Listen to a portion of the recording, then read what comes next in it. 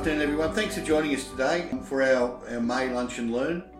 This is the first one where we've had the topic of Ask the Expert. So hopefully I'll be able to give you the information that you need.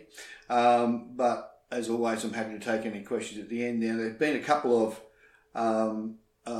our clients have sent in questions. We haven't been able to include all of those questions in this afternoon's Lunch and Learn. But most of them we have been able to. If there's any other questions at the end, I'm happy to answer those questions. So as a bit of a disclaimer, the answers we're providing today and the questions that we've received is not intended to constitute any legal advice. Instead, it's information for general purposes only.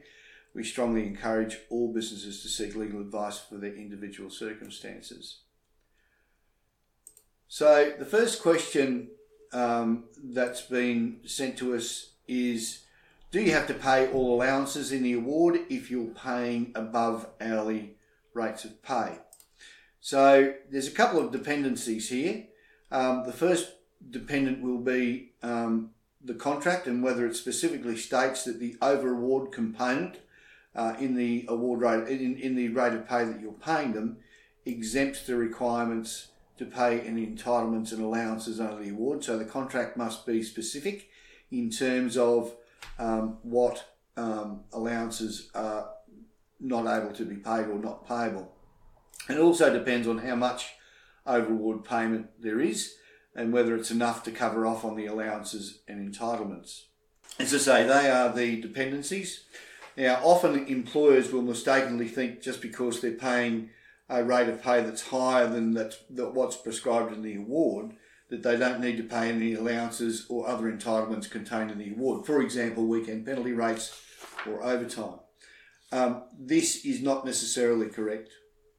When we're working with a client, and in the absence of an exemption rate, now an exemption rate is often contained in the manager's provisions in the club's award, and also there is an exemption percentage for managers in the hospitality award as well. We would consult the award and determine the entitlements, request a mock or a typical roster, normally for about a month, to see if that over award component is sufficient. Then we calculate the earnings, including allowances, overtime, and then and other weekend penalties, for example, then consider including an additional amount to ensure the client is not at risk for underpayment of wages. We then recommend, and it's often stated in the annual or annualised salary provisions of many awards, that we revisit at a 6-month and a 12-month mark to ensure there's no underpayment of wages. The next question, I hope that answers that one. The next question is, do you have to accept a long resignation notice if the employee's contract says only 1 week? Generally, you're required to accept the notice as provided by the employee when resigning. Contracts often provide a minimum notice period, but if they're providing more than that, for example, and also I should also mention that the notice period is often contained within the National Employment Standards in the Fair Work Act. So the employee, for example, says, the employee under their contract or under the NES is only required to provide, let's say, 2 weeks' notice, but they provide you with 1 month's notice.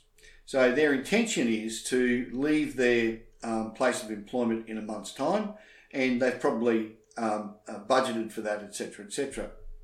So are you required to accept that notice? The answer is generally yes, because that's their intention.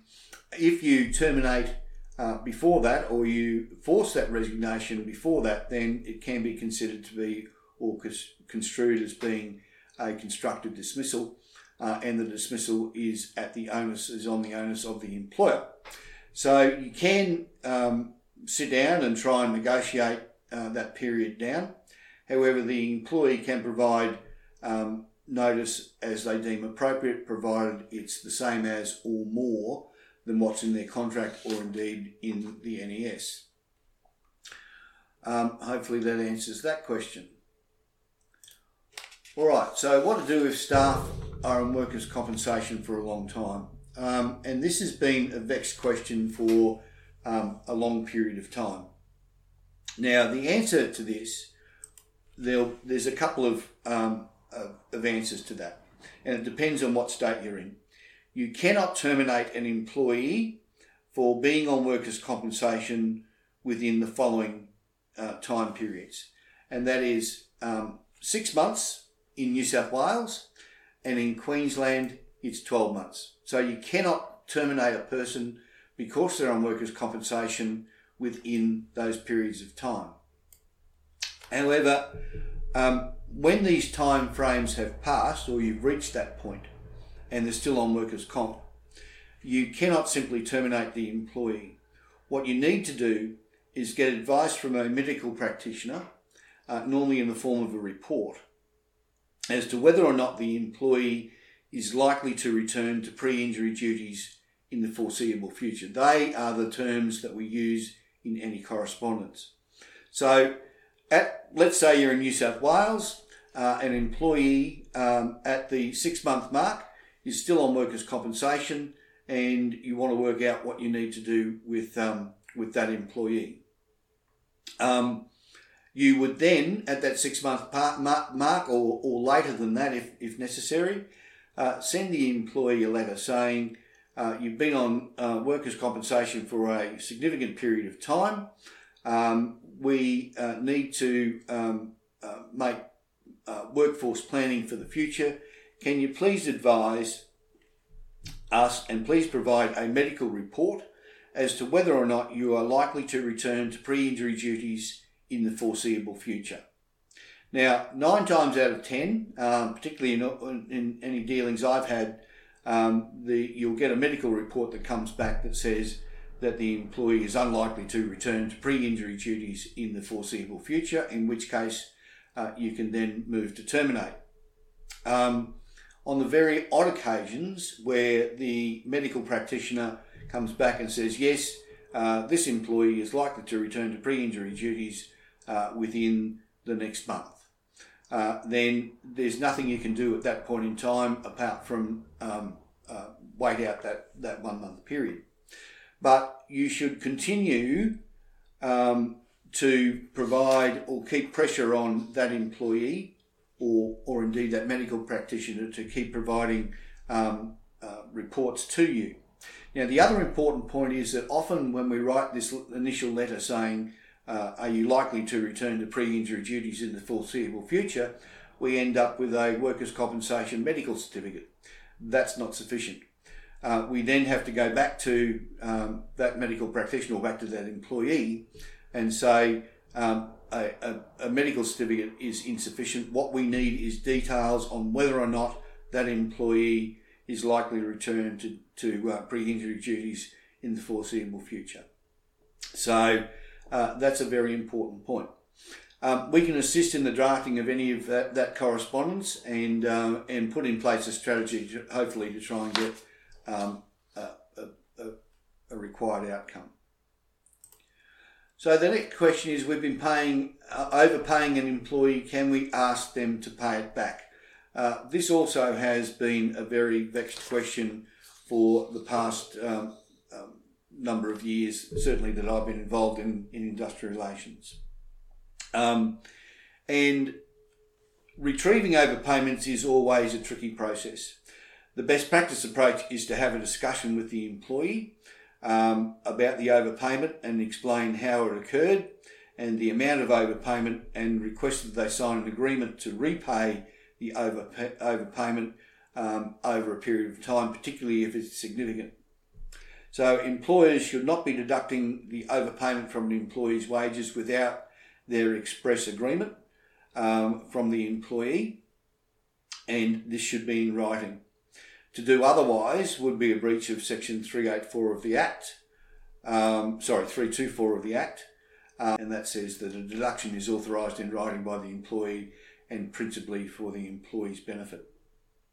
If the employee doesn't agree to repaying the amount, there's not a lot you can do. And it's for this reason that we recommend to our clients to have a robust process in place for payroll, including considering an annual payroll audit to ensure the business is compliant.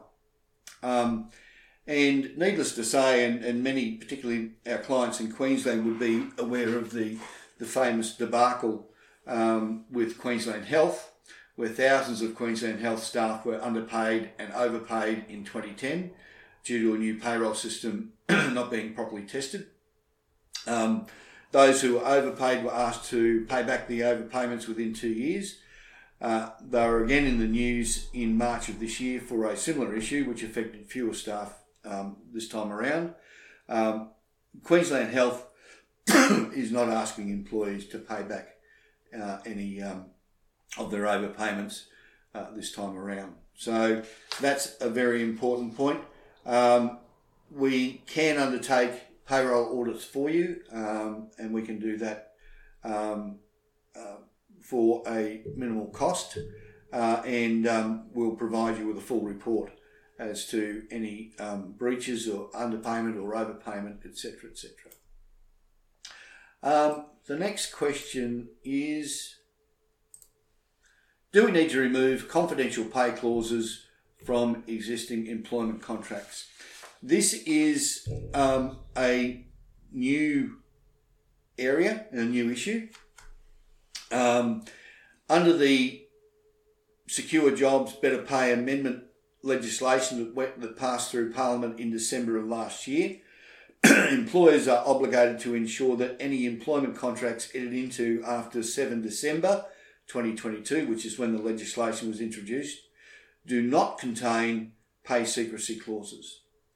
However, for those employment contracts that were in place prior to 7 December of last year, there's no obligation to remove the pay secrecy clauses. These contracts will still be enforceable until such time as they are varied. If variations are made to existing contracts, the pay secrecy clauses must be removed. Otherwise, you'll be in breach of the Fair Work Act. So, in my view, you should go and have a look at your existing contracts just to make sure there's no pay confidentiality clauses contained in your existing agreements. If they are there, remove them. All right. The next question is, do we have to ask staff before we do rosters if they can work on a public holiday? Again, this is a new phenomenon, and this is in light of the recent federal court decision. And our advice is that you post the rosters in advance as you would normally do. So I'll just backtrack there for one point. What the federal court decision was that under the Fair Work Act, an employee is entitled to be absent on a public holiday. However, you can ask an employee to work or demand that the employee work if you are open on that public holiday. This is particularly the case in those areas or those industries where there's a general expectation that you will be open on a public holiday, for example, in the hospitality industry, retail, or indeed emergency services. So our advice is that you post the rosters in advance as you would normally do. If a public holiday falls during that roster period, you should include a note that says something to the effect of, you've been rostered to work on a public holiday. If you do not wish to work on that public holiday, you should contact HR or payroll and provide reasons as to why you do not wish or cannot work on a public holiday. So send out the rosters, and with that roster is a note that says you're rostered on a public holiday. If you don't want to work or you cannot work on a public holiday or that public holiday, you need to provide reasons why. As I said before, such a request would be reasonable if there's an expectation that you would be trading on a public holiday. for example, retail, hospitality and emergency services. The reasons for the employee not wishing to work on a public holiday should be good and cogent and reasonable, for example, family responsibilities. It's simply not sufficient for the employee to simply say that they would rather not work on a public holiday, particularly those industries where it is expected you will be trading on a public holiday. There are those provisions in the NES, in the public holidays provisions of the NES. Those reasons are spelt out within the NES in the public holidays provisions of the NES. Okay, the next question is, if we close at 2 a.m, are we required to provide transport for employees who do the closing shift? This would depend on the award. In the hospitality award, for example, as I've got there on the screen, it has a working late clause, which says that it applies to an employee doing the following. The employee finishes work at a time at which it is unreasonable for them to travel to their usual place of residence by their regular means of transport, and the employee is not provided by the employer with accommodation or a means of transport to the usual place of residence at no cost to the employee. The employer must pay the employee the reasonable cost of transport to their usual place of residence. So that's the provision in the hospitality award. It's in the registered and licensed clubs award as well. In the absence of any other information to the contrary, the employer should be required to cover the cost for transporting the employee home if they couldn't get home via their normal means. This often applies in metropolitan areas, not so much in regional areas.